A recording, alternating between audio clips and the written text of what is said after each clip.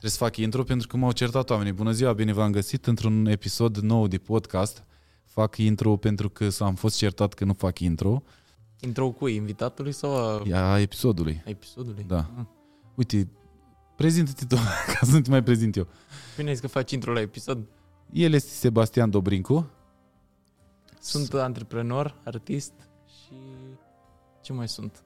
Ce mai ești? Ce n-ai vis să mai fiu? Un băiat. Un băiat.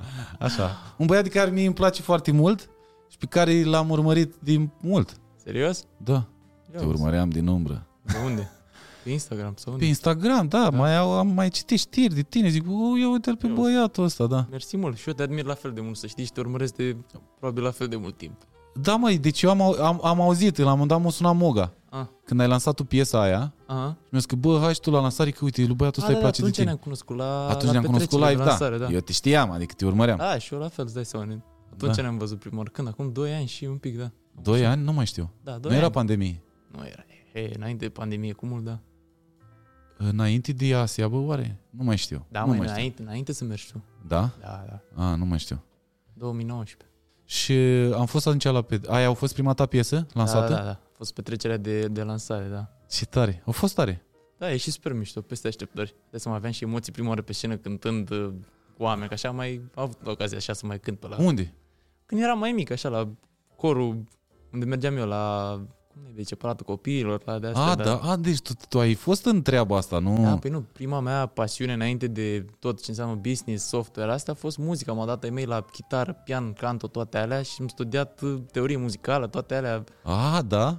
Da. Și după tare. M-am luat eu cu nedescoperite. Da, m-am stricat. După uite, nu știam asta, dar vezi că până la urmă ai luat-o pe partea ailaltă. Ți-ai făcut banii frumos, ai reușit într-un domeniu și s-au aliniat lucrurile mișto, adică pot să mă întorc și la pasiune și să fac, uite, carieră din treaba asta și să fiu împlinit și pe partea cealaltă profesională cu carieră de om de afaceri în direcția asta, știi? Mamă, dar tu câți ani ai? 22. Deci trebuie să le povestim oamenilor că tu ai o poveste foarte interesantă și eu cred, din punctul meu de vedere, că o să inspiri niște copii, niște tineri, asta sper și eu, nu numai tineri de la noi. Spun sincer că ăsta a fost și motivul pentru care am ieșit public cu povestea asta și că n-am niciun interes altceva, că n-am nimic de câștigat prin faptul că expun tot ce am făcut eu pe partea aia de business, că nu mi-aduce clienți mai mulți, nici nu mi-aduce bani mai mulți, nici nu mi-aduce mai multă fericire, dar observ că sunt mulți copii, în principal elevi, care erau în situația în care eram eu și care poate n-au parte de sprijinul. Da. Nu că eu aș fi avut foarte mult, dar am reușit să trec peste obstacolele astea și sper să inspire, adică ăsta e scopul meu, să pot să-i încurajez pe alții să ajungă mai departe decât am ajuns eu, nu să mă ajungă pe mine. Da, mie mi se pare tare. De la câți ani ai făcut tu primii bani? Adică tu știai să faci niște lucruri la o vârstă foarte fragedă. Da, am început de mic, am început m-am învățat singur programare pe la 6-7 ani, am început eu să... Cum ai învățat singur? Din cărți. M-am ținut de e-mail, cred că săptămâni în șir, mă tot puneau să citesc alte chestii sau să fac treburi prin casă ca să-mi ia cartea aia de programare pe care o voiam eu. Mi-au luat cartea aia într-un final. Bă, și am devorat-o. A fost prima carte pe care am citit-o cap-coadă. Păi da, dar niște copii la vârsta, cel puțin majoritatea copiilor la 6 ani, cer PlayStation, cer altceva. Da, mă, eram un copil mai ciudat. Da, astea erau distracțiile mele. Da, cred că sunt. Cred că cu toți avem ciudățenile noastre, nu? Nu știu, am avut chestia asta nativ cumva. Îmi plăcea tehnologia. Deci mergeam la Mac și știu că erau jucăriile alea de veneau în Happy Meal-uri. Da. Bă, le dezasamblam pe toate chipurile alea. Și fix la fel. Zic. După aia nu mai puteam să le pun înapoi. Asta e altă poveste, așa e, corect. La fel făceam cu calculatoare, câtă bătaie mi-am luat că stricam calculatoarele, le scoteam, uitam la plăcuțele alea de RAM, la toate alea. Nu știam să le mai pun de multe ori înapoi. Nu, eu pe calculatoare prin clasa 8-a am lucrat într-un service Serios? Ansamblam, reparam, da. Știai să repare? Deci tu le ai cu partea tehnică. Da. Adică ăsta a fost primul meu job. Serios? Da, într-un service. Instalai Windows-uri, chestiile astea, nu? Bine, astea deja eram șeful cartierului. Toți cine avea nevoie mă duceam, schimbam tot. Dar zic și pe partea de hardware. Mamă, nu știam, mișto. Tare. Dar mă rog, n-am făcut carieră din asta. Din asta ai făcut primii bani? Da. Serios? Da. Și tu ai făcut site-uri? Parcă așa țin minte. Bă, da, cred că au fost primii bani, am început să fac. Primii bani au fost, mai știu, $50-60, ceva de genul. Pentru un site, ceva de-am făcut pentru cineva prin state, nu mai știu. Dar aveam cât 10-11 ani, 9 ani pe acolo, jurul vârstei alea. Pentru mine, zis, mai erau avere. Știi cum mă uitam la banii aia, erau milioane, nu? Păi cum? Banii tăi era...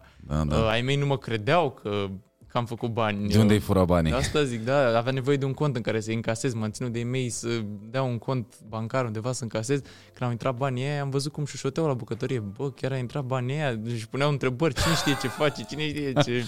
Da. Știi, să ai un copil de 10 ani în casă Păi care... și cum ai ajuns tu la clienți? Bă, pe internet, îți dai seama, eu sunt și generația care a crescut cu internetul, adică făceam tot felul de prieteni pe Twitter care erau pasionați de tehnologie, că pe acolo era atunci comunitatea. Da. Și erau site-uri pe care oamenii căutau freelancer, căutau programatori să le facă site-uri, să le facă tot felul de aplicații. Deci tu erai atât de stăpân pe tine la 10 ani? Bă, eram destul de bun la ceea ce făceam, adică am avut și niște ani de experiență, ți-am zis că am început de vreme, am început prematur 6-7 ani, de-aia am și ajuns să fac lucrurile așa de vreme, dar am avut foarte multe proiecte până să lucrez pentru alții, îmi făceam eu propriile proiecte, mi-am făcut jocuri de șah, mi-am făcut aplicații, mi-am făcut tot felul de chestii, adică stăpâneam partea tehnică destul de bine. Și nu îți imagina că am început cu ceva super complicat pentru clienți. Le făceam site-uri pentru restaurante, pentru ce business-uri mai aveau ei de reparat mașini și chestii de astea. Adică chestii simple, nu... Și acum nu mai faci asta? Să mai fac asta. Aș vrea să am timp, dar nu... Explică până să... Adică o să mergi și pe povestea ta, dar mulți oameni deja o știu, dar o să mergi și pe povestea ta. Ce faci tot de dimineața până seara? Bă, nicio zi nu e la fel, zic sincer. Adică, uite, când sunt acum în țară și am stat ceva timp în țară, acum cred că am stat 2-3 luni mai mult. A fost perioada cu pandemia și LA în state e mai nasol. Fiecare zi arată diferit. Uite, când sunt aici, nu mă accesez, adică nu mă ocup în fiecare zi așa mult cu compania, pentru că am oameni care se ocupă și doar ne auzim pe un call la final de săptămână sau când mai e nevoie să vedem că e totul în regulă, că suntem la zi cu task-urile, cu sprintul respectiv. Și în rest mă ocup, fie că sunt la studio și mai lucrăm la piesă nouă, fie că am un shooting, fie că am un eveniment, fie că nu e nicio zi la fel, știi? Da, deci cât ai stat aici sau în ultima perioadă, mai mult te ocupi de ceea ce îți place ție, ceea ce iubești tu, da? Muzica. Bă, nu pot zic asta, e că îmi place și mereu mă ocup cu ce îmi place mie, dar mă ocup cu partea artistică, hai să zicem mai mult. Cu partea artistică, cât stai aici, cât stai acolo, ești cât stau acolo companie. E mai puțină muncă artistică și mai multă muncă de toceală, de matematică și day-to-day operations de astea cu angajații. Câți angajați ai? Bă, suntem în jur de 20. Majoritatea acum s-au relocat în orașele de unde erau ei, că nu sunt toți din LA. Inițial noi am început compania în New York, erau câțiva din New York, ne-am mutat în San Francisco, s-au mutat câțiva, iar acum cu pandemia s-au mai dus înapoi prin orașele prin care erau, prin Wyoming și pe unde mai... și lucrează toți remote de acasă? Nu toți, mai sunt câțiva în LA, dar majoritatea suntem remote și e și beneficiul faptului că în software poți să faci și de acasă, să lucrezi într-o cafenea din Texas și știi? Da. E un avantaj mișto treaba asta. Și oricum îmi pare că în direcția asta se mută totul cu remote work, cu asta. Bă, da, să știi. Adică eu cel puțin cu toată pandemia asta, eu mi-am dat seama că noi avem de fapt foarte mult timp, doar că îl irosim. Nu știm să-l gestionăm. Exact. Așa de acasă acum, eu de exemplu înainte aveam tot felul de întâlniri, hai să vedem față în față. Da. Bă, pe FaceTime vorbim, pe Zoom, pe toate astea. E mai eficient, dar vezi că e challenging. Odată asta, dar e și challenging, adică ai văzut cu siguranță și tu ai avut problemă, că stăteai toată ziua și lucrai de acasă, ți se ia la un moment dat. Nu mai știi diferența între pat, ca loc unde dormi și pat unde îți petreci ziua, știi? Și e mai bine, să simți că ești undeva. Un pic, da. Se pare munca de restul. Și de ce stai... Tu ai o ură, mă? Da, mă, l-am de 4-5 ani, am fost beta tester la ei. L-am luat de unde? Din Norvegia, când am mers. Sau nu mai știu unde. Da? Nu mai știu, da, într-un oraș ăsta. L-am luat când era beta.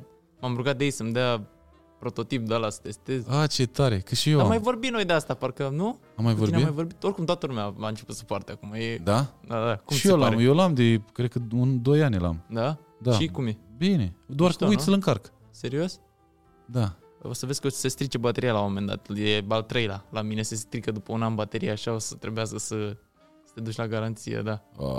Mie 2 inele mi s-au stricat bateria, se oprește efectiv, te mai ține 2 ore după și pică. Deci pentru oamenii care nu știu, acest inel URA este un inel care îți monitorizează funcțiile vitale ale corpului. Da, e sleep tracker, e fitness tracker, bă, e super mișto, gen să ai informații de astea de-a lungul anilor, să vezi cum ai dormit, nu știu, pe 1 decembrie 2019 și astea. E mai accurate decât ceasul. Clar. Plus că ceasul tu ce-l porți noaptea? Nu. Asta zic, e și nașpa. Eu cu ăsta m-am învățat, acum nu mai pot, dacă nu l-am la deget, nu mai pot. Da, nu, e parte din identitatea mea, nu? Te simți că... Da. Da, e partea cu încărcatul mai enervantă câteodată, că trebuie să... Și tu, deci, stai că ce voiam zic, am 1000 de idei. Vezi dacă nu le pregătești înainte și... Deci, unde îți place mai mult? Aici sau... Bă... Că tu de cât timp vii mai des în înainte țară? de pandemie eram o lună aici, o lună acolo, adică petreceam destul de mult timp în ambele. Acum cu pandemia am stat mai mult aici, am avut și perioade când am stat mai mult acolo, mai variază mai mult. Îmi place mai mult, bună întrebare. Îți dai seama că orașul și viața în general e mult mai confortabilă în Los Angeles și în state, din pricina infrastructurii mult mai dezvoltate, locuri mai mișto, poți să zici, vizual, nu știu, experiențe mai mișto, dar știi și tu că nu poți să înlocuiești unele lucruri. Prietenii, familia, n-ai cum să... Și fratele meu fix la fel. El a încercat prin toate statele și el are niște business-uri acolo și până la urmă tot aici o tras. Da, nu. Și lucrează pe care n-ai cum să înlocuiești. Pe fusul ălalt. Da? De aici din țară, nu? Da. E mișto și asta să poți să le faci așa și să te duci... Plus că viața aici e mult mai ieftină. Infinit mai ieftină.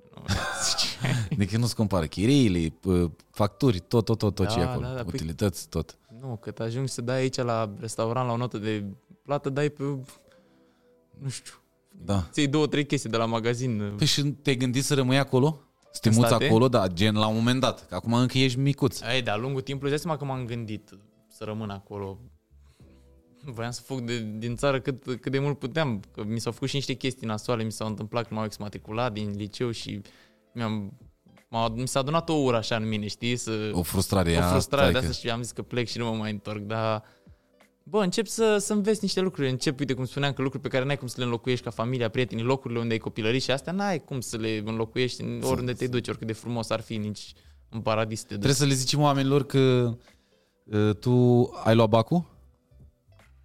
Românesc nu, că nu mi-au dat diploma de liceu, am dat bacul american. Deci l-ai dat american? Dar și cum ți-ai echivalat alea?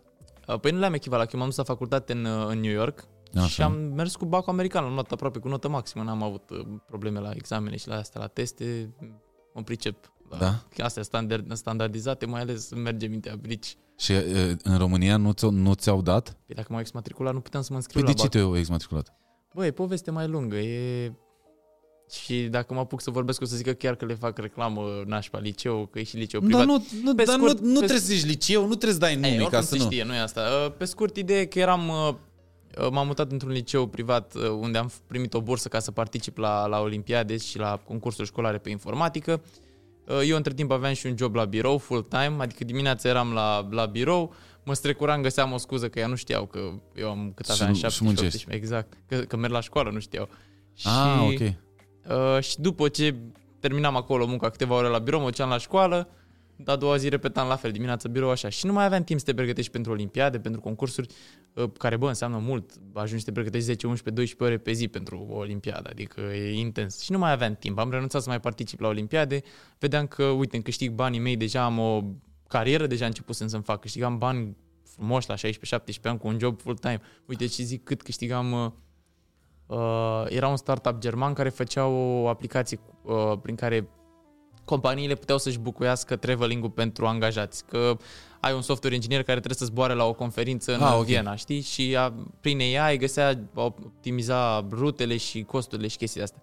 Era un startup german care avea și sediu în România, lucram full-time acolo ca inginer software și făceam în jur de 3.000 de euro pe lună, ceva de genul la 16-17 ani. Păi de asta e Lamborghini acum, frate. Da, cam strâns de atunci, nu? Păi ești nebun. Eu la 16-17 ani... Nu, era sumă și crede-mă că nu-mi dădeam seama atunci. Adică nu eram conștient de că era o sumă mare de bani. Cheltuiai? Păi nu cheltuiam, asta e ideea, că n-aveam pe ce îmi luam maxim un corn de pe la școală și chestii de-astea. Se adunau banii aia și am făcut bani frumoși. Până la urmă cu banii aia pe care am strâns, câștigat, da. Cu aia am ajuns să mă mut după în state, în New York și să... nu-și permiteau ai mei să mă trimită, îți dai seama, la școală. Păi și cum te-ai hotărât? Deci tu făceai banii ăștia, cu școala nu mai aveai timp să te ocupi de școală, de olimpiade. Și era și faptul, vedeam că mă pasiona mai mult să merg la birou, eram și bine plătit pentru asta, mă duceam la olimpiadă ca să ce? să stau 10-11 ore pe zi să repet probleme în continuu de alea de informatică ca să particip, să fac reclamă școlii. Până la urmă, când se uită pe rezultate, că ia uite, liceul ăla a luat locul nu știu care la Olimpiadă.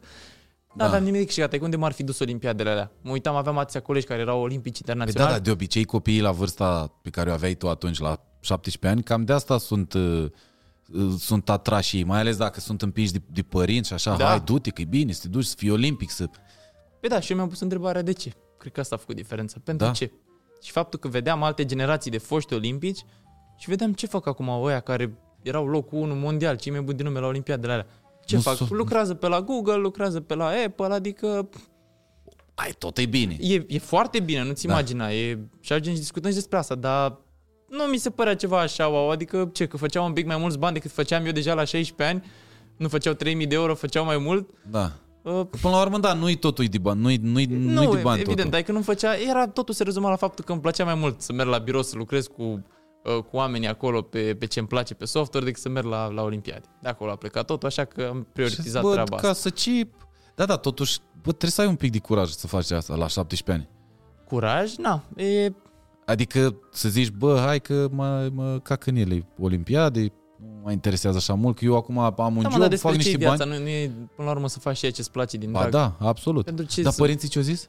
Îți dai seama că au fost împotrivă. Ei erau cu școala, că așa e, mentalitatea de părinte, du-te, mergi la școală, lasă prostiile astea, lasă asta. Știau că câștig bani, știau că asta fac din drag, știau că au un viitor. Nu știu de fapt dacă știau, nici eu nu știam dacă am un viitor neapărat.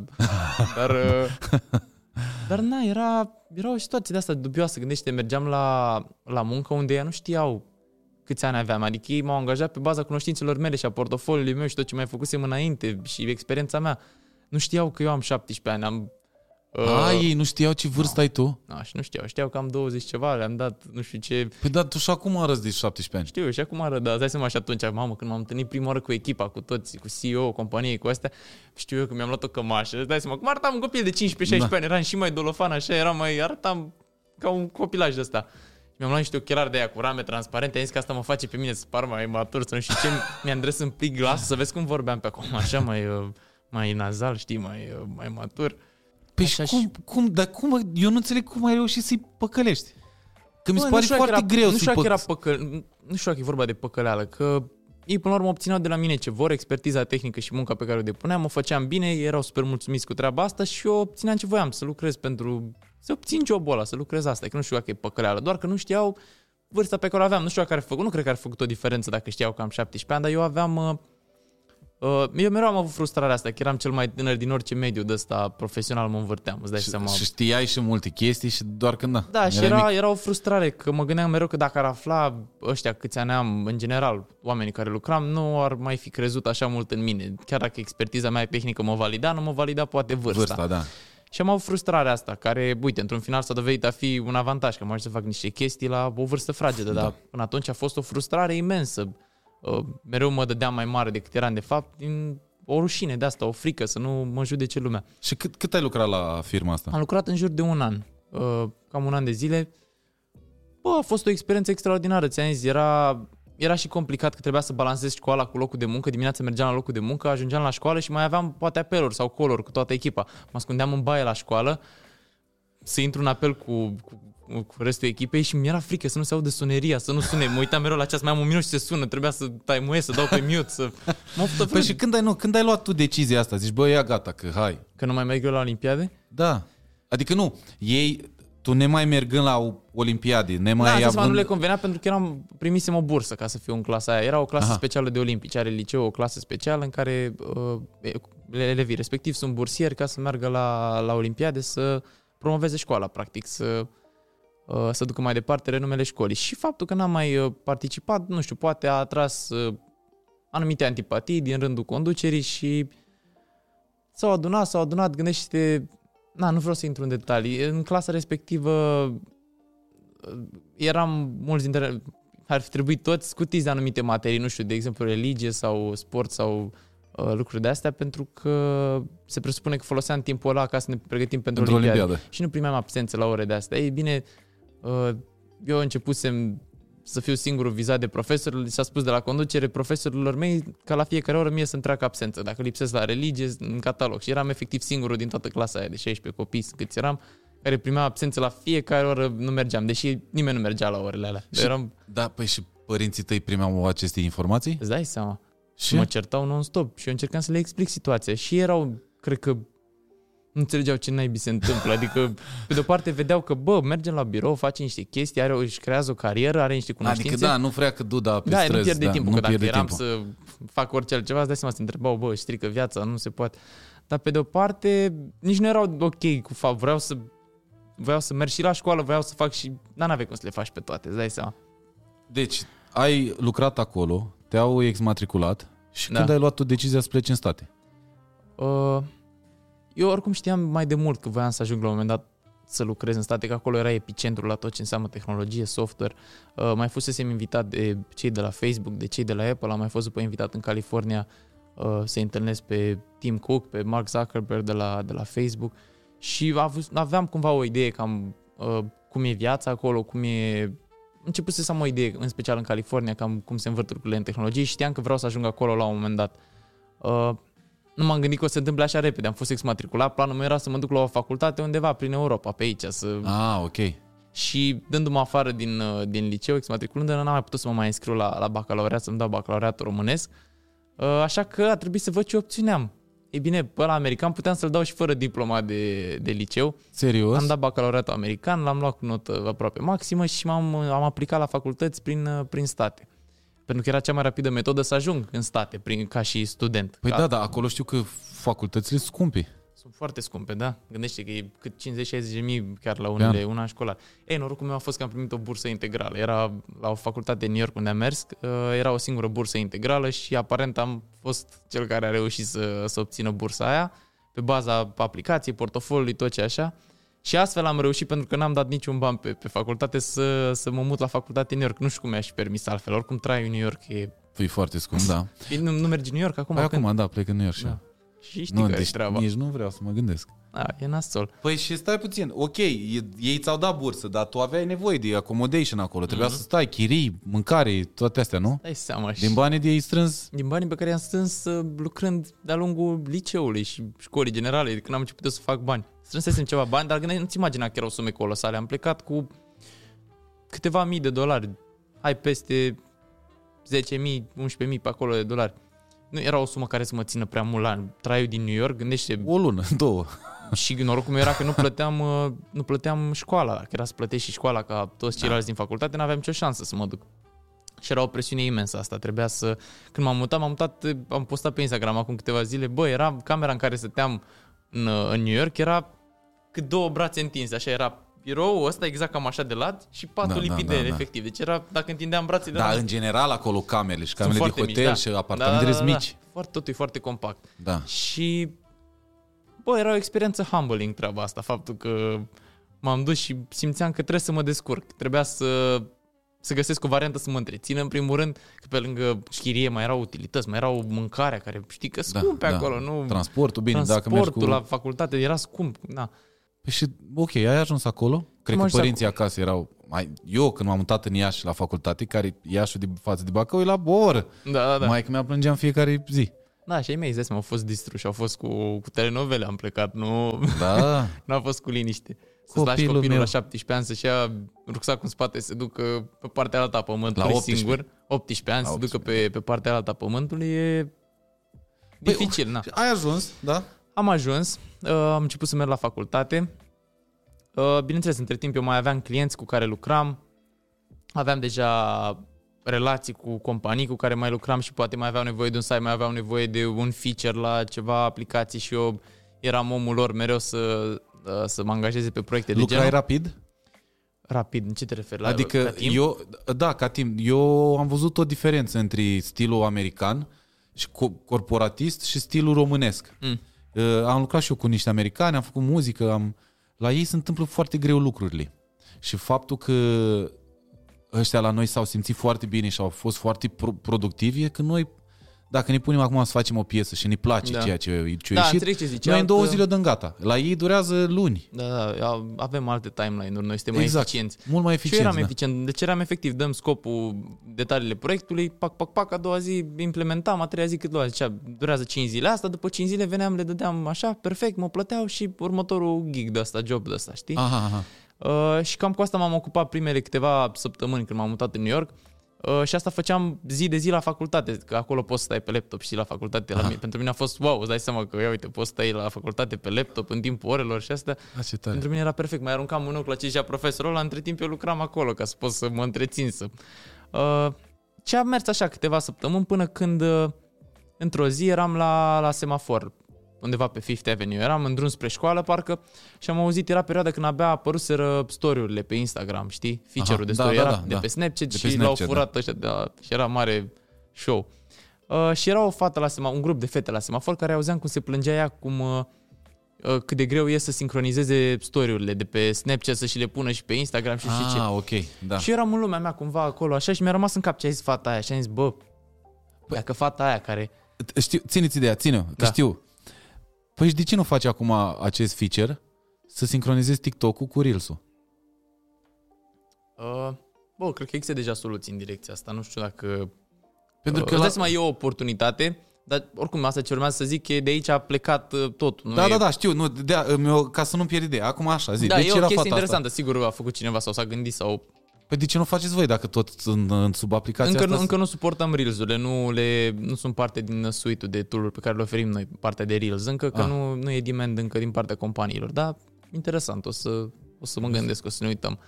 Da, și de acolo a pornit treaba asta. Mi-a rămas în gând ce a zis fata aia, că se plângea ea, care, vedeam, era o fată tânără, nu cred că avea 100 de conturi, avea un cont pe Snapchat și unul pe Instagram. Ea se plânge că e greu să-și sincronizeze alea. Și eu aveam prieteni care aveau agenții, am mai lucrat cu ei, agenții media, unde lucrau cu branduri, cu influenceri sportivi și tot felul de actori, cântăreți. Și știam că au foarte multe conturi de astea de social media pe care le managiuiesc, le controlează, le gestionează ei. Aha. Și mă gândeam, dacă se plânge fata asta cu 2 conturi, aia care au sute de conturi pe care zilnic lucrează cu Kevin Hart, care postea pe atunci numai pe Snapchat, cum fac că iau toate alea 50 de story-uri, că postează el pe zi pe Snapchat, cum unul câte unul le uploadează pe... E greu, da. Și era greu și am zis, sigur există o soluție de genul care să creeze automat. Am ajuns acasă în seara aia, am făcut niște research și am văzut, nimic. Am zis, o fi ceva, nu știu, poate nu e interes pentru așa ceva. Mi-a sunat un prieten care avea agenția asta de marketing, de PR, de management și le-am zis, voi cum faceți treaba asta? Cum sincronizați postările clienților pe ambele platforme? Zicea, foarte simplu, avem pe cineva, stă tot în fiecare zi, se loghează pe contul ăla de pe Snapchat, downloadează, după Inter se loghează pe Instagram și uploadează unul câte unul așa. Zic, și n-ar fi mai mișto să fie totul într-un click automat, să poți să sincronizezi? Dar nu există încă nimic. Ok, m-am gândit că... Și nu ți-a fost teamă? Că? Să zici, și am o idee bună, zic și luăm un băiat de asta cu agenții.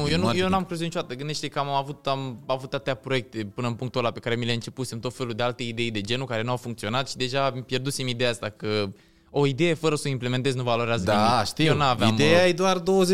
După aia. Și am avut atâția clienți care veneau la mine, mă puneau să semneze NDA-uri și contracte și de astea pentru toate ideile de rahat. Am zis, eu nu mai aveam deja chestia asta că mi-e frică de idee. Ia ideea, fă ce vrea, știi, să o implementezi mai bine ca mine? Succes, dacă nu, tot eu câștig într-un final. N-aveam ideea asta. Așa e. Ok, și după am început să crez, am văzând că nu există nicio soluție în direcția asta, am zis hai să creez eu un prototip, să văd dacă merge din punct de vedere tehnic treaba asta, să fie totul automatizat, să poți într-un click să sincronizezi toate alea 50 de story-uri cât are un client pe Snapchat, să le pui automat pe Instagram. M-am dus cu soluția aia, am reușit într-un final tehnic să o implementez. Și le-am dat ăstora de la agenție să o testeze, să vadă cum funcționează și să-mi dea un feedback, să vedem dacă îi ajută, dacă așa. Păi, stai, cum ai reușit? Cum? Tehnic vorbind? Tehnic vorbind. Cu cod, cu programare, nu asta era specialitatea mea. Mă pricepeam la asta. Am găsit prin API-urile de la Snapchat cum să downloadez și nu era API public, adică am făcut pe atunci până să existe ca acum API public la Snapchat, am folosit API-uri private pe care făceam mult reverse engineering pe aplicația aia de pe Snapchat pe care o aveam ca să interceptez traficul, să văd ce request-uri face Snapchat către serverul lor ca să downloadez story-urile și tot felul de chestii astea care nu erau la îndemână oricui chestii simple, știi? Adică a fost la început era o implementare de asta super șubredă, nu era Era asta hacky, zic, așa. da, mi se pare, din punct de vedere tehnic, e foarte greu, pentru că ei sunt foarte securizați. Da, erau. Practic, tu aveai acces la o bază de date, la niște video, la niște... Da, a fost, la început a fost o implementare de asta mai șubredă, mai românească, mai improvizată. Bă, dar funcționa. Obțineai ce voiai, salvai timp. Care era problema? Să ai pe cineva, un angajat care toată ziua stă cu telefonul în mână, se loghează, se deloghează, se downloadează, uploadează. Mai ales dacă ai și vreun artist de ăsta sau vreun influencer de ăsta. Da, păi nu, erau de ăștia care postau pe 50 ceva de story-uri pe zi, era horror pentru ei. Păi și le-am dat soluția asta să o testeze. După o săptămână m-a sunat că, bă, îți mulțumim, cât timp ne-ai salvat. Acum nu mai avem oameni să piardă timpul, să logheze astea. Și m-a întrebat, dar poți să faci ceva cu partea de statistică? Că trebuiau pentru fiecare client să vadă cam care e reach-ul, câți oameni au văzut story-ul, câți astea. Și întreb, păi cum faceți acum? Avem aceeași persoană, acum stă cu carnețelul și notează. La ora X erau atâtea view-uri, mai verifică într-o oră, se loghează iarăși, mai trece pe carnet. Hai zis, bă, cum n-ai bine? Trebuie să există soluții și la asta. Ăsta a fost următorul feature, partea de analytics și reporting. Și acolo tot o românească. Tot o românească de asta, de să loga automat serverul și verifica din minut în minut statisticile și le băga într-o bază de date și tot așa. Păi și pe tine tu n-aveai costuri pe toate treburile astea? Nu gândește că infrastructura deja a ajuns așa ieftină pe zona de tehnologie, nu mai e ca acum 30 de ani unde trebuia să-ți faci singur serverele și să cumperi calculatoarele să le întreții. Bă, uite că zic o poveste mișto în direcția asta. Deci la început, ca să poți să faci lucrurile astea pe Snapchat, că ți-am zis că nu erau API-uri publice în direcția asta, nu puteai atât de ușor să accesezi informațiile alea, ți-am zis, interceptai traficul de pe un device, de pe un mobil, pe care aplicația aia de Snapchat o trimitea către serverul lor ca să interceptezi videourile și chestiile astea. Și ajunsese să am acasă, ca să poți face asta cu mulți clienți, mi-am făcut un suport de lemn pe care aveam vreo 10-15 telefoane de astea Android mici, toate conectate așa la un hub. Era ca un click farm de asta, nici nu știu cum să explic. Poți să-ți trimit o poză, uite, să o pui pe ecran să vezi, arăta super SF ce era acolo. Și vedeai telefoanele alea, cum emulam click-urile, tap-urile, s-a automat pe butonul de login, introducea contul, se loga, downloada story-ul, ieșea de pe contul ăla, se loga pe următorul, era super, să-ți trimit un video, să văd dacă mai am de atunci, foarte, o românească de asta, știi?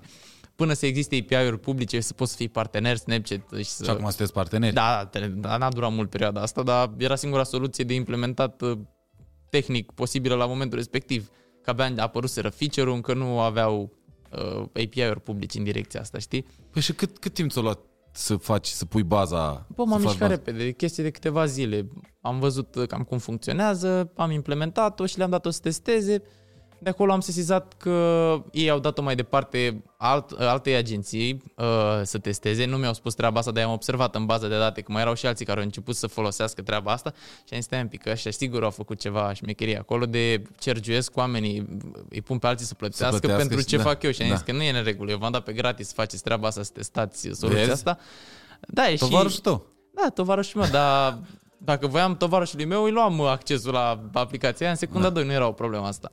Dar atunci mi-am dat seama de oportunitatea ca business a implementării. Faptul că salvai 8 ore pe zi a unui angajat de muncă era bani mulți. Gândește că era $60 plătit pe oră angajatul respectiv, 60 ori 8 ore pe zi, salvai niște bani buni.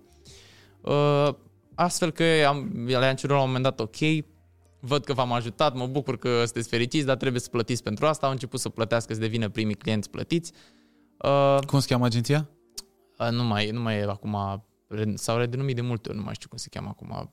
Shark, nu știu, nu mai țin minte, nu mai suntem așa pe piață acum, dar au început să folosească... Încă mai folosesc? Agenția respectivă nu mai folosesc acum, dar sunt multe altele care... Era o agenție micuță, dar... De acolo mi-am dat seama de oportunitatea de business, oportunitatea ca afacere, ceea ce faci faptul că e ceva scalabil nu doar la nivel de agenții de media, dar și branduri care au, uite, un client al nostru, Qantas, care e o companie aeriană, au mai multe conturi pentru fiecare țară, odată pentru programul de loialitate, pentru tot felul de chestii astea și folosesc ei individual, n-au nevoie de o agenție. Și tot felul de influenceri individual care se ocupă singuri, își gestionează toate platformele și mi-am dat seama de oportunitatea asta ca business, că e fezabilă ca implementare de afacere și am contactat un prieten care mai lucrasem eu pe proiecte înainte, un prieten din state care era tot de vârstă apropiată cu mine. Am zis, bă, am soluția asta, uite, am testat-o cu oamenii ăștia, acum și plătesc, nu vrei să încercăm să facem o companie, din asta să începem. N-aveam gânduri că cine știe ce companie de milioane sau să facem nu știu ce bani. Mi s-a părut că are potențial și am zis hai să începem să... El era mai mult, nu era tehnic, nu știa să programeze, dar era mai guraliv ca mine, stătea bine cu vorbele, era mai cu marketingul, cu astea. Am zis, bă, nu vrei să facem împreună? Am început compania asta, Story Hip, atunci împreună, am început să piciuim pe la investitori, să devină... Cum luați voi legătura? Adică mie mi se pare foarte greu, tu fiind acolo, fiind și așa atât de mic, cum ai zis tu, cu credibilitatea scăzută față de ăștia, companiile mari, cum luai tu legătura cu niște băieți de acolo? Adică, bă, salut, sunt... Cu investitori, zici? Da, sunt Sebastian Dobrincu, de la Bă, e chestie de foarte multă răbdare și încercare. Cred că am contactat sute de investitori, din aia poate câțiva zeci ne-au răspuns, din aia doar câțiva au vrut să avem o întâlnire să discutăm și să prezentăm. Dar erau fonduri de investiții în direcția asta și, bă, până la urmă era o soluție tehnic fezabilă, care funcționa, care genera deja un profit, adică mai puțin cred că conta vârsta noastră și anii de experiență pe cât faptul că e un business cu potențial. Da, dar până să prezinți tu business-ul cu potențial, trebuia să te prezinți tu pe tine. Da, dar să știi că, uite, în state nu e aceeași stigmă cum e la noi faptul că dacă vine un puș de 17 ani cu o idee de asta îl desconsider sau... Acolo chiar era încurajat antreprenoriatul la vârste așa fragede, deci nu era văzut, adică nu simțeam aceeași presiune și aceeași... Aici. Exact. Ok. Aici dacă spuneam cuiva, nu știu, mă duceam la cineva, vrei să-ți fac un site sau vrei să dăm mie proiectul ăsta, câți ani ai, 17, mă simțeam din start necalificat. Știi? Acolo era altă mentalitate în direcția asta și chiar erau încurajați și se știa că atâtea companii mari au pornit de la tineri care tot așa aveau pasiuni în direcția asta. Deci nu mă simțeam la fel de judecat. Și ai găsit investitori? Am găsit investitori tocmai printr-un client cu care mai lucrasem. A fost prima rundă de investiții, am luat-o. Păi, și investitorii de fapt ce fac? Ei bagă niște bani, tu promițându-le un anumit procent din firmă sau o sumă înapoi? Investiția pe care am luat-o noi a fost, în principal așa e de obicei, da, dai o parte din equity, de obicei în prima rundă 10% din companie, pentru să zicem 100.000, cam un deal clasic în state. Noi am luat sub formă de împrumut prima... Cămătării. Cămătărie, dacă vrei să zici, dar era tot investitor calificat, adică nu era cămătar. Dar trebuia să dai cu dobândă înapoi. Da, a fost cu dobândă, un fel de dobândă, corect. Da.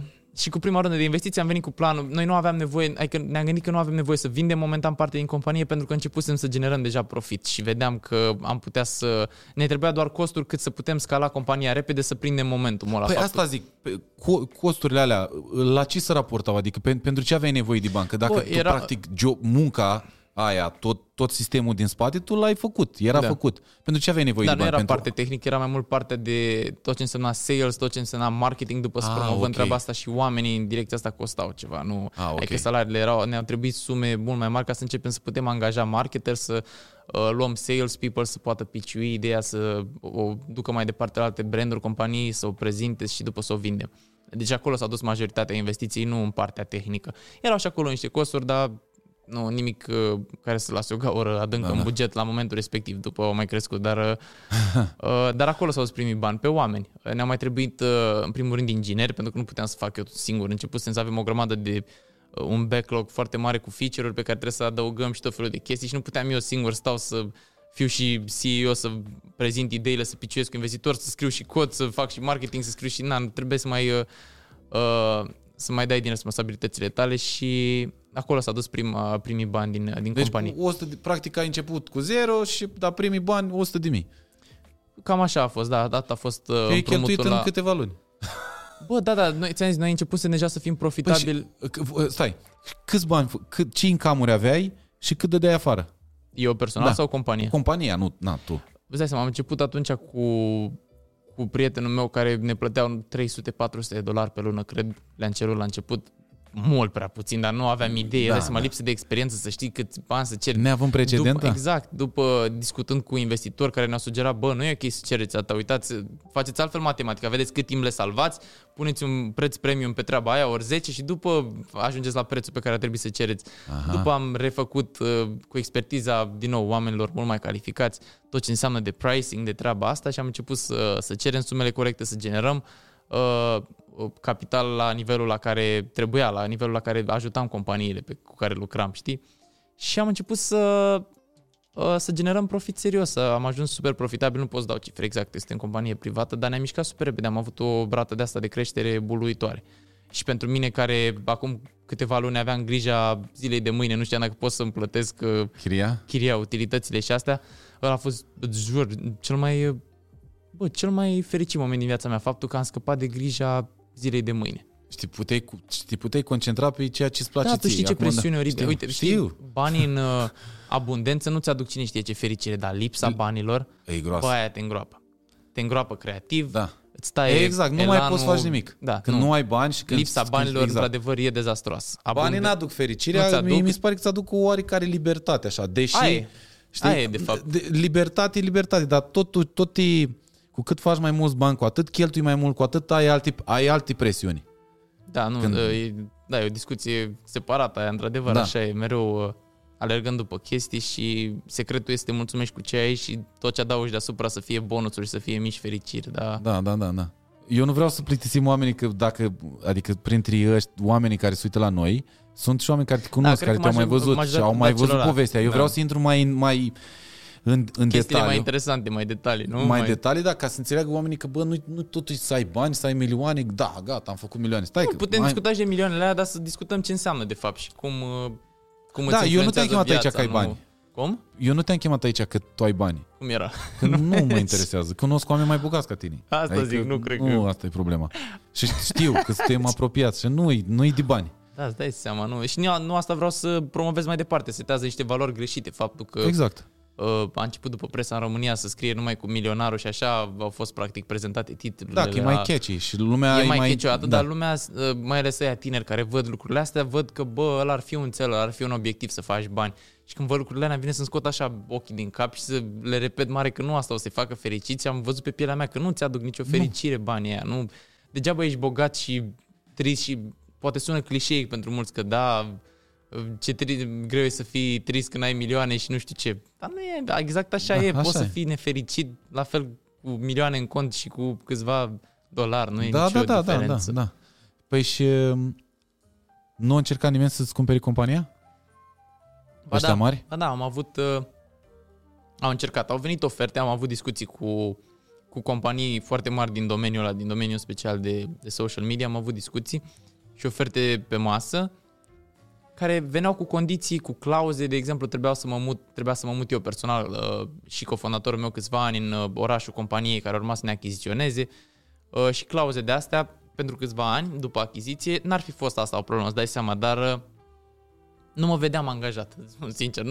Deveneai angajat. Practic deveneam angajat, ei îmi cumpărau, ok, făceam un exit frumos, făceam câțiva bani, făceam niște sume la care doar visam și m-am foit. Poți să zici ce oferte ai avut? Nu pot să zic așa ceva, sunt clauze confidențiale, n-am cum să discut ofertele, dar nu zici numele companiei.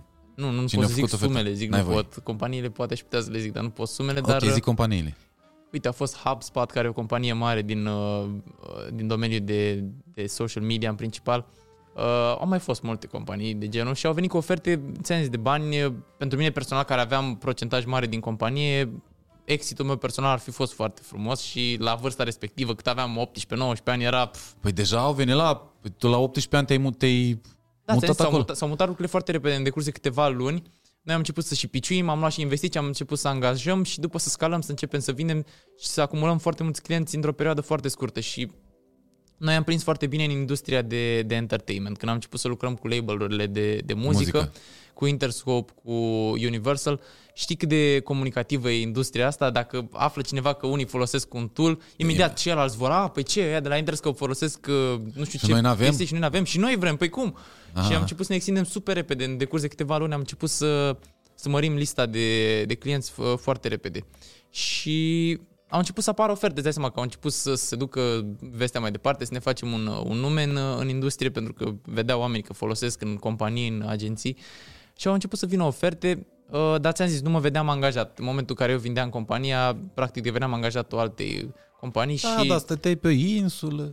Știu, nu mă atrăgea ideea. Tocmai aici intervine faptul dacă faci pentru bani lucrul respectiv sau faci din pasiune. Aici, dacă voiam să fac doar pentru bani, mai îmi trebuia altceva, mai îmi trebuia nici școală, mă lăsam, luam milioanele alea care mi se ofereau și mă retrăgeam lejer, mă pensionam după ce lucram Da, câțiva și asta e ca și copilul tău, ai și tu un... o dată asta, dar nu eram atât de fericit cu ceea ce făceam zi de zi, cu provocările care mi-apăreau în fiecare zi și făceam din drag, lucram cu oamenii cu care eram apropiați din drag, nu mă vedeam oprind treaba asta ca să...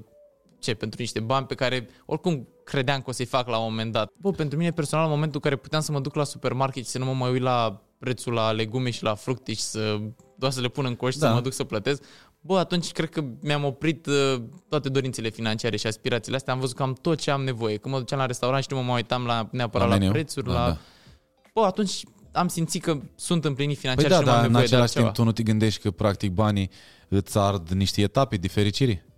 În ce sens? Care adică tu din punct... Vorbeam și cu ceilalți invitați pe care i-am mai avut. Din punctul A în punctul B, la tine tu practic, tu parcurgi drumul ăla sărind. Da, nu-ți dai seama să sari peste... Eu am sărit peste, uite, experiența de facultate. Nu știu cum e să stai în colegiu cu restul într-o cameră și am sărit multe etape de asta în viață. Lamborghini-ul câta mașină? Asta nici nu vreau să știu. Cred că gândește, eu am luat permisul târziu, la 20 de ani. 20 de ani și aveai bani mulți, da? La 20 de ani. Ce mașină ți-ai luat? Bani. Prima mașină mi-am luat un i8. Un BMW i8. Ești nebun la cap? Da, mă. Eu am mers pe Dacia 1300. Știu ce zici. Și pentru mine e real și momentul ăsta. Deci eu în locul tău acum mă dădeam cu Lamborghini, dar mi-l luam și o Dacia 1300 de aia vechi. Să văd și eu cum e. De experiență, măcar să vezi cum e. Eu sunt pasionat de mașini de astea clasice. Când merg prin LA și mai am prieteni care mai au mașini clasice, mereu îi rog să mă lase și pe mine să-i conduc. Pentru că tu de la Lamborghini, unde te duci? La Veyron? Unde te duci? Dar nici măcar nu e vorba de asta că... Păi nu, asta zic că la tine fericirea, de exemplu, eu plecând de la o Dacia, ajungând până la ce am acum, Ford și toate alea, e mișto că de fiecare dată când îți cumperi, când te duci undeva un pic mai sus, un pic mai sus, te bucuri. Bă, ești nebun, mamă, simți gata, că e un prag în plus. Exact. Pe când dacă trec de la bicicletă, de la metrou... Secretul e că eu nu-mi cumpăr lucrurile astea pentru fericire, mi le cumpăr poate ca ambiții, ca motivație și ca o confirmare a faptului că, am creat niște chestii. Păi nu, eu nu zic că tu cumperi fericire. Dacă le cumperi ca idee că, nu știu, vrei să te împlinească mașina respectivă, ai pierdut din start. Nu neapărat să te împlinească, nu, dar zici, să simt și eu că muncesc ceva și îți aduce cumva o confirmare a faptului că, muncesc și fac bine și mă bucur din niște lucruri. Că până la urmă, orice ți-ai cumpărat, te plictisești de Lamborghini-ul ăsta. Sincer, după 2 luni, știu. Care? După 2 săptămâni mi s-a luat deja. Deja e enervant. Asta zic, că oricât de scump ar fi lucrul material pe care, sau casa în care stai, sau oriunde te așa.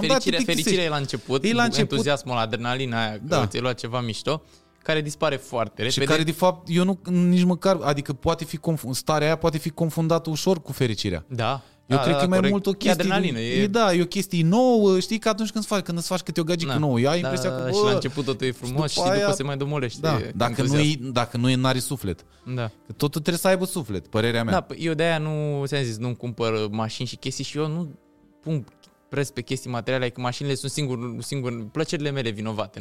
Da, normal. Doar pe atâta cheltui bani. În rest nu mai am chestii extravagante și mai am brățara asta pe care a fost prima chestie scumpă pe care mi-am luat-o vreodată din viața mea când mi-am dat seama că chiar am... Nu s-o simți nimic în cont. Da, nu, chiar mi-am zis, chiar am niște bani, adică am reușit să strâng o sumă de bani, să mă întrețin la o vârstă și am zis, hai să fac și eu un deliciu, Da, uite, că tot urmăresc mulți copii, mulți tineri de vârsta ta. Acum toată treaba asta e ce văd eu la generația de acum. Da. E foarte mult pe show-off. Mult. Da. La tine poate fi interpretată. Că deși tu cumva la tine să justifică niște chestii pe care le faci. Depinde... Că mulți care au chestia asta de show-off, de haine scumpe, branduri, toate astea, da? Ei n-au banii aia. De obicei oamenii care simt nevoia să facă treaba asta au ceva de compensat sau vor să pozeze în ceva, să creeze o imagine în cercurile lor sociale sau ochii oamenilor, nu știu. Eu nu simt nevoia, de exemplu, pentru că nu m-a atras vreodată materialismul ăsta să te afișezi așa. Îmi cumpăr strict cât îmi permit pentru mine, nu pentru altcineva. Și asta mă face fericit. Nu stau să nu depinde fericirea mea de impresia altuia despre mine. De ce nu încerci, tu fiind un om care e foarte stabil financiar, de ce nu încerci să nu faci cum fac toți? La modul. Adică la modul, ok, am un Lamborghini, mă dau cu el, dar în rest merg cu nu știu ce. Uite că se poate trăi și așa, cu bani mulți. Adică cumva oamenii, copiii să nu vadă, eu vreau că ăla. Dar până ajung eu ca ăla, eu tot când permit. Bă, Ei au impresia că tu poți să iei o geacă de blugi de 10.000.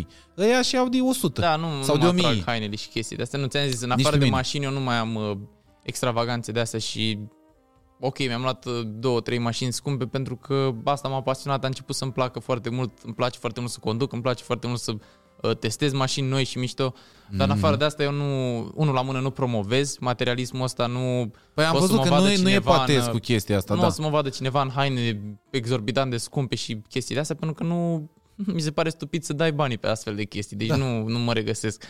Și de asta tot subliniez atât de mult toată partea de muncă și toată povestea din spatele muncii, pentru că oamenii se uită la rezultatul final, văd, ok, uite-l pe Sebastian la 22 de ani, conduce Lamborghini și pare că ăla ar fi un obiectiv, ăla ar fi un cel, când pentru mine n-a fost vreodată unul la mână și nu e ceea ce mă face fericit cu adevărat, plus că au fost enorm de multe sacrificii până să ajungi în punctul ăla, ani de muncă și... Care a fost cel mai greu moment al tău? Personal, eu? Da. Când m-am mutat în state, clar, și nu știam ce o să fac luna viitoare, dacă o să trebuiască să mă întorc în țară, dacă o să am bani să mă întrețin, până să începem să creez compania și să avem... Și chiar și momentele la începutul companiei, când mă oprisem din lucra pentru clienți, deci nu mai aveam o sursă stabilă de venit, că lucram doar pe companie. Aha. Dar eu tot trebuia să plătesc utilitățile în New York, trebuia să plătesc și mâncarea, Deci era o gaură în buget așa, care părea că nu se mai oprește, până am început să încasez. Da, perioada aia, lunile alea, 2-3 luni, alea a fost cele mai oribile momente din viața mea. Ai făcut foamea vreodată? Bă, nu știu dacă foame în sensul că n-aveam ce să mănânc, dar mă abțineam de multe ori să-mi cumpăr chestii sau mergeam întotdeauna pe variantele mai ieftine, pentru că aveam un buget și trebuia să mă încadrez. Ai avut în fiecare zi ceva de mâncare? Eu am trecut prin zile multe în care n-aveam ce să mănânc. Da.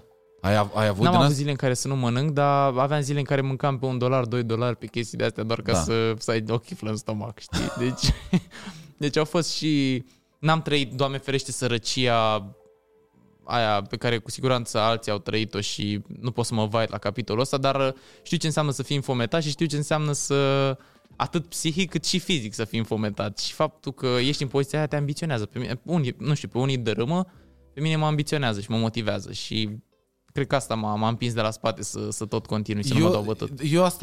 Eu te apreciez doar pentru că ai reușit să te descurci de la o vârstă foarte fragedă, ți-ai găsit drumul, pentru că să zici, bă, atunci când descoperi, când știi ceea ce vrei să faci, deja jumătate de drum l-ai făcut. Da, sincer. Când îți găsești pasiunea, menirea. Da. Și exact, bă, eu asta vreau să fac, gata. Din momentul ăla, când știi ce vrei să faci, jumătate de drum e parcurs. Eu de asta te apreciez. Zic sincer, nu simțeam că muncesc, făceam ceea ce fac din drag și ceea ce mă pasiona. Exact. Și eu la fel, că faci din pasiune și altfel treci timpul. Da, nu simți greu ăla, că te împinge cineva. Exact. Și asta ziceam, te apreciez că faci treaba asta. Mie mi se pare că ești un tip sănătos la cap pentru vârsta pe care o ai. Asta cu Lamborghini-uri, cu din astea, e normal, că sunt niște efecte, e și datorită vârstei. O să vezi că la 40-50 de ani le dai foc. Adică nu că le dai foc, dar nu mai pui preț. Când toată lumea mă întreabă, eu le explic, bă, dacă nu acum mă prostez să mai iau o mașină sau de asta, nu o să mă apuc la 50 de ani să-mi iau Lamborghini-uri și asta că nu o să mă mai intereseze așa mult mașinile sau cine știe ce. Nu. E clar o chestie a vărstei și clar am multe lucruri de învățat și o imaturitate de care nu vreau să scap neapărat grăbit. Și până la urmă, știi cum e, bă, dacă tot am niște bani și îmi permit, nu fac niciun efort, adică real nu consider să-mi iau o mașină de asta, nu e un efort în bugetul meu, vreau să văd și eu cum e. Adică cumva e o listă din asta, un bucket list pe care fiecare om trebuie să-l aibă în viață. Că și eu în viața asta vreau să merg și eu la business class, vreau să merg și eu cu avionul privat, vreau să stau și eu o lună pe o insulă, adică vreau multe lucruri. Da, cu toți avem chestia asta la care visăm goluri specifice. Nu neapărat să facă parte din stilul meu de viață, dar vreau să fac o dată în viață. Când eram mic, exact despre asta e vorba, e de ticuit chestii de pe exact. wishlist-ul nostru în viață. Că eu cu Lamborghini nu m-am dat, mi-am închiriat un Ferrari la un moment dat în state și m-am dat cu el și am văzut că, bă... E o experiență, nu? E o experiență, dar nu știu dacă aș da vreodată bani. Da, păi... Nu mă zici, mamă, e ceva extraordinar, eu dacă... Nu, trebuie să am în viața asta, trebuie să am... Uite, era o vorbă, nu mai știu în ce carte am citit-o, că dacă nu-ți permiți să cumperi un lucru de 2 ori, nu-l cumperi. Da, așa, fix așa este. Știu, și eu merg pe mie mi s-a părut, asta. Nu știu dacă sunt neapărat de acord cu asta, cred că dacă nu ți-l permiți de 10 ori, cred că atunci ar trebui să fie... Că de obicei lucrurile, când spunem treaba asta, ne gândim la chestii super costisitoare, la o casă, la o mașină, la chestii de astea. Păi nu, ca și paritate, cumva mi se pare fezabilă treaba. Da, este. Pentru este, că da. cât costă telefonul ăsta? 1000 de euro, 1500, nici nu știu cât e, da? Bă, mi-l permis să mi-l cumpăr de 2 ori, fără să mă afecteze. Dacă cumperi o mașină de 300.000 și tu ai doar 600.000 și să dai jumătate din avere pe o mașină, e o mișcare deșteaptă, că ți-o permiți de 2 ori. Păi tu nu ți-o permiți. Pentru că tu după ce dai 600.000, să zicem, dacă mașina e 300, tu ai dat 600.000, rămâi în curul gol. Nu. Păi asta zic, dacă te iei după proverbul ăsta, teoretic poți să o cumperi de 2 ori, nu? Când îți permiți să-ți iei ceva, este să mai rămâi cu... Bă, e vorba că dacă vrei să-ți cumperi ceva atât de... Dar tu ai o educație financiară pe care ți-ai construit-o tu, pentru că mulți, de exemplu, cel puțin americanii, au treaba asta. 2% din, nu știu, din income-urile lunare se duc către, nu știu, 10% către altceva, adică au un plan foarte bine stabilit. Mașina trebuie să valoreze 10% din averea ta sau cel mult 10% din toată averea. Nu am principii de astea fixe pe care că vreau 10% din net worth să fie mașini sau ceva, nu, dar am o disciplină pe care mi-am construit-o de-a lungul anilor, câștigând bani de la o vârstă foarte fragedă și gestionând banii de la o vârstă foarte fragedă, pe chirii, pe utilități, adică am început să am o disciplină și o responsabilitate financiară. În schimb pot să spun că sunt 100% mult mai chibzuit ca mulți oameni care își cumpără, nu știu, mașini sau chestii de astea, în ideea că unul la mână eu nu am costuri foarte mari, ți-am zis, în afară de mașini, că tot noi discutăm de mașini non-stop, în afară de asta eu nu am cheltuieli mari, adică nu am raportat la venituri sau la nu am cheltuieri majore. Ți-am zis, am dat mai mulți bani pe niște mașini, dar în rest nu merg la restaurante super scumpe, nu merg în cluburi, nu am cheltuieli extraordinare. E ușor de gestionat atunci când nu e nici presiunea faptului. Dacă știam că merg și rup bani în cluburi ca alții sau chestii de astea, începeam să mă gândesc unde ajung în ritmul ăsta așa. Da. Dar știind că eu sunt atât de liniștit la nivelul cheltuielilor, îmi mai fac doar câte un cadou de ăsta din an în pași după atâta muncă, simt că mă recompensează. Uite, mi-am luat o mașină la care doar visam când eram mic. Da. Asta pe mine mă împlinește și mi-arată că ok, am muncit și am ajuns într-un punct în viață. Și până la urmă trebuie să te și bucuri de toată munca asta. Cum ar fi acum? Când mai văd, mai scriu oameni, știi câte oră mi-am luat când am postat o poză cu mașina, nu știam dacă să o postez, m-am gândit mult timp, dacă așa. Mi-au sărit atâția oameni în cap cât puteam să donez banii aia și câte lucruri bune puteam să fac cu banii aia. Ok, asta nu înseamnă că nu fac lucruri bune în privat și că nu fac gesturi caritabile de genul pe care nu mi se pare normal să le expui unul la mână. Unele e bine să le expui pentru că atunci când dai un exemplu. Da, atunci când dai un exemplu și eu fac la fel. Nu expun, dar în anumite situații e bine măcar să te implici. De context. Da, depinde de context. Dacă setezi un exemplu bun mai departe, sunt de acord. Dar mi s-a părut așa o răutate aparte. Absolut. Păi tu ce vrei, să te felicite lumea? Nu, n-am avut, dar nici nu mă așteptam să sară lumea în cap că puteam să dau la biserică toți banii. Nu, la noi încă predomină comunismul. Și cum scoate unul, știi jocul ăla cu pisicile alea care iese și tu trebuie să dai cu ciocanul. Exact așa este comunismul. Cum scoate unul capul, cum toți să dea cu ciocanul, să fie la nivelul... Sunt reacții și reacții și cred că asta ține de mentalitate. Eu dacă aș văzut pe cineva că și-a luat ceva, nu știu, la care doar visa de când era el mic, m-aș fi bucurat și mi-aș și dat seama că-s banii lui și face ce vrea până la urmă cu ei. Nu și-a luat din banii mei, el a muncit pentru banii ei, el știe cât a sacrificat ca să obțină lucrul respectiv. Ce sfaturi le-ai dat tu tinerilor, copiilor care se uită la legat de bani, uite, vă că legat de povestea ta și legat de situația în care ești tu acum, și legat de bani, și legat de educație, și de carieră, ce să urmezi, cum să-și drămuiască cumva energia, timpul lor și așa mai departe. Eu mereu repet că primul pas, cum ai zis și tu mai devreme, e să-ți găsești pasiunea. Dacă nu știi ceea ce vrei să faci, nu știu încotro să o apuci, de unde să începi. Eu am avut norocul, și clar a fost noroc, faptul că mi-am găsit pasiunea asta foarte devreme. Mi-am găsit-o pe la 6-7 ani și am știut că asta vreau să fac. Asta mă atrăgea, asta făceam din drag. Aici poate intervine și modul în care m-au crescut ai mei și faptul că m-au împins mereu să încerc chestii noi, de la șah, la dans, la fotbal, la muzică, la programare, la orice. Nu știu dacă intenționat, dar în ideea de am descoperit pasiunile. Cred că asta ar fi primul pas și asta recomand, nu știu dacă copiilor, pe cât părinților, să-și îndemne copiii să încerce cât mai multe lucruri ca să-și descopere aturile. Odată ce descoperi ceea ce te atrage, eu cel puțin ce am făcut, scopul e să încerci să devii cel mai bun din lume la lucrul respectiv. Asta înseamnă să fii atât de înfometat de cunoaștere și să vrei să capeți experiență și cunoștințe în direcția Doar asta. aia reușesc, care au foame. Da, foame, exact. Nu, foamea aia este cel mai bun motivator, îți spun sincer. Așa e, da, știu. Foamea asta de cunoaștere ce te duce cu adevărat în locul în care vrei să ajungi. Deci odată ce îți descoperi pasiunile, ține doar de tine și de ambiția și de cât de mult îți dorești să devii cel mai bun la lucrul respectiv. După care lucrurile mi se pare că vin de la sine. Nu spune nimeni, eu n-am avut niciodată dorința să devin om de afaceri sau antreprenor. Nu, eu când eram mic, dorința mea era să ajung inginer software. Inițial am zis că să ajung la Apple, la Facebook, la Google să lucrez și asta m-a făcut fericit. După că am descoperit și aveam poate atracțiile astea antreprenoriale și am reușit să fac din asta să tranziționez către zona de business, să transform tot într-o afacere, asta ți-am zis, e o chestie particulară și nu cred că văd foarte mulți tineri care se agită că ei vor să devină antreprenori.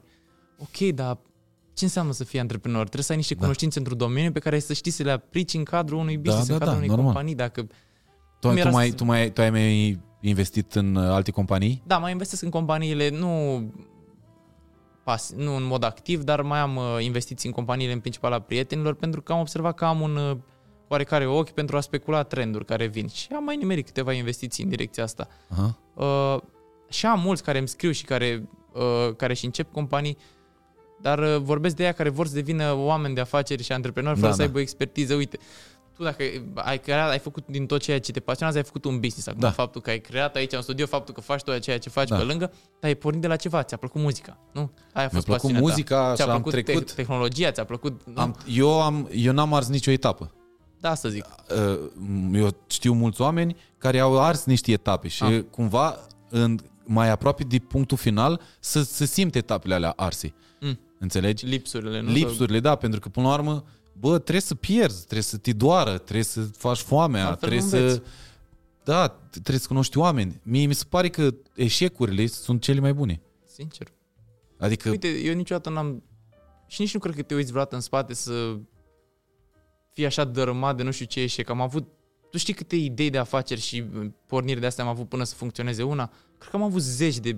Identic, pe același tipar. Găseam o idee, o implementam, încercam, nu funcționa. Pe același tipar. Păi am avut zeci de astea, n-am vorbit niciodată de ele și nici nu stau să regret că am încercat. Dar m-am învățat fiecare câte ceva, am văzut, ok, n-am abordat bine din punctul ăla de vedere, nu am știut cum să prezint ideea sau n-am știut cum să o împachetez sau ceva, dar fiecare m-a învățat ceva. Deci în spatele succesului ăla mare care pare că a venit așa peste noapte la 17 ani, păi am avut atâtea încercări eșuate care m-au învățat. Deci oamenii de acasă, dacă aveți eșecuri, bucurați-vă. Mă rog, e foarte greu să te bucuri când ai un eșec, dar per total e important să nu te dărâme. Să nu te dărâme, da.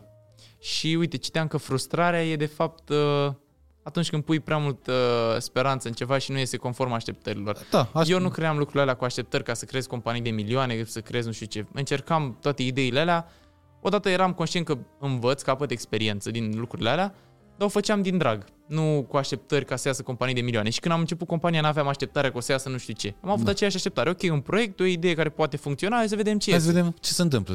Dumnezeu înainte. Și de acolo te lași surprins de viață. Te gândești, ai investit și în România? În România n-am investit. Am avut câteva porniri, am avut aproape să încheiem și deal-uri, dar nu s-au concretizat. Nu. Dar n-am nimic în direcția asta, că avem super companii și știu super antreprenori, în special prin Transilvania, prin Cluj, pe acolo sunt super companii care cred că o să ajungă departe în lumea asta. Și de ce nu? Fac-te și tu, investește și tu. Da, când am ocazia, ți-am zis. Nu ratez, dai seama. Și mie mi-ar conveni să mai fac niște bani așa pasiv, să investesc, să las pe alții să lucreze cum au făcut alții cu mine. Sau, da. Bă, mă bucur mult că ai venit. Copiii, dacă se uită sau dacă ascultă acest podcast, să-l urmăriți pe Sebastian. Eu cred că ar trebui să faci ceva mai des în toată treaba asta, dacă tot te urmăresc. Că te urmăresc mulți kinderi. Apropo că ai apărut și în Forbes, nu? Parcă. Păi de acolo am devenit, să zicem, persoană publică, cred că când s-a scris articolul ăla în Forbes despre mine, cred că de acolo Da? Atunci cred că am început să fiu mai mult cunoscut în țară. Că s-a dus vorba că, uite, românul care a apărut în Forbes și... Eu te urmăream dinainte. Serios? De Forbes. Da, bă, cum? Nu știu, cred că atunci au aflat cei mai mulți de mine, da. A fost poate momentul. Și să știți că... Bă, și ziceai că nu fac în direcția asta. Păi doar de asta mă expun, sincer, n-am nimic de câștigat. Că eu nu o fac pentru marketing, personal n-am nimic de câștigat, campanii prea rar accept doar dacă e ceva ce relaționez neapărat.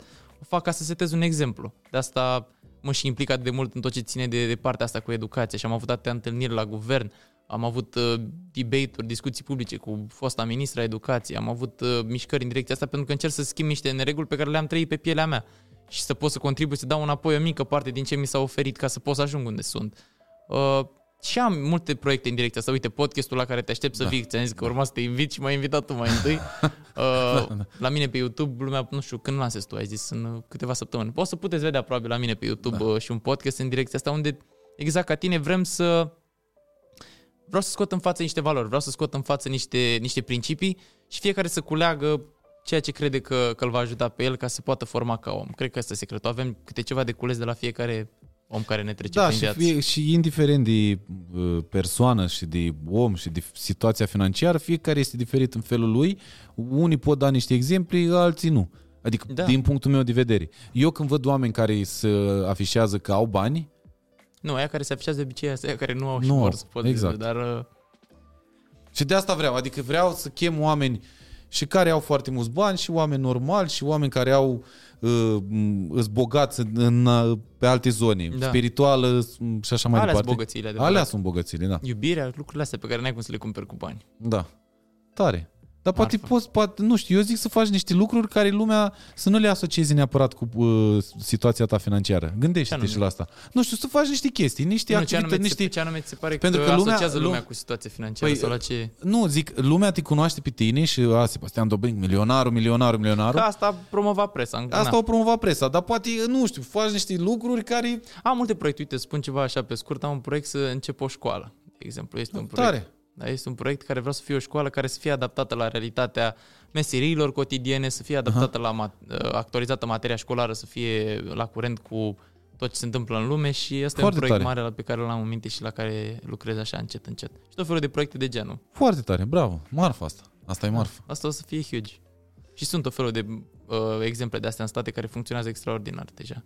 Și vedem că homeschooling-ul devine din ce în ce mai popular și tot felul de metode alternative de astea. Aha. Ne vedem în următorul episod. Îți mulțumesc frumos încă o dată. Eu îți mulțumesc și a fost o discuție super productivă, cred. Eu zic. Adică sper că ca oamenii de acasă să fi rămas cu ceva. Asta zic. Și predau ștafeta. Te aștept pe tine să povestești când vii la mine la podcast. Vin. Când mă întorc din America de la tine. Păi și eu plec mâine, ți-am zis. Unde? În Los Angeles mâine plec, nu ți-am zis? Nu. Da, mâine dimineață, în 12 ore cred că am zborul sau... Și cât stai? Stau o lună, mă întorc pe 2-3 august, pe atunci. Cât stai în New York? 10 zile, 11 zile. Mișto, doar în vacanță, nu? Da. Să văd altceva, că eu în vacanță nu pot să dorm. Nu? Adică dorm, dar dorm o zi, două, după aia ce fac? Cât pot. Așa măcar văd altceva, mănânc alte lucruri, îmi schimb un pic mediul. Da, mai schimbi environment. Păi când ne întoarcem, facem. filmăm și discutăm, da? V-am pupat!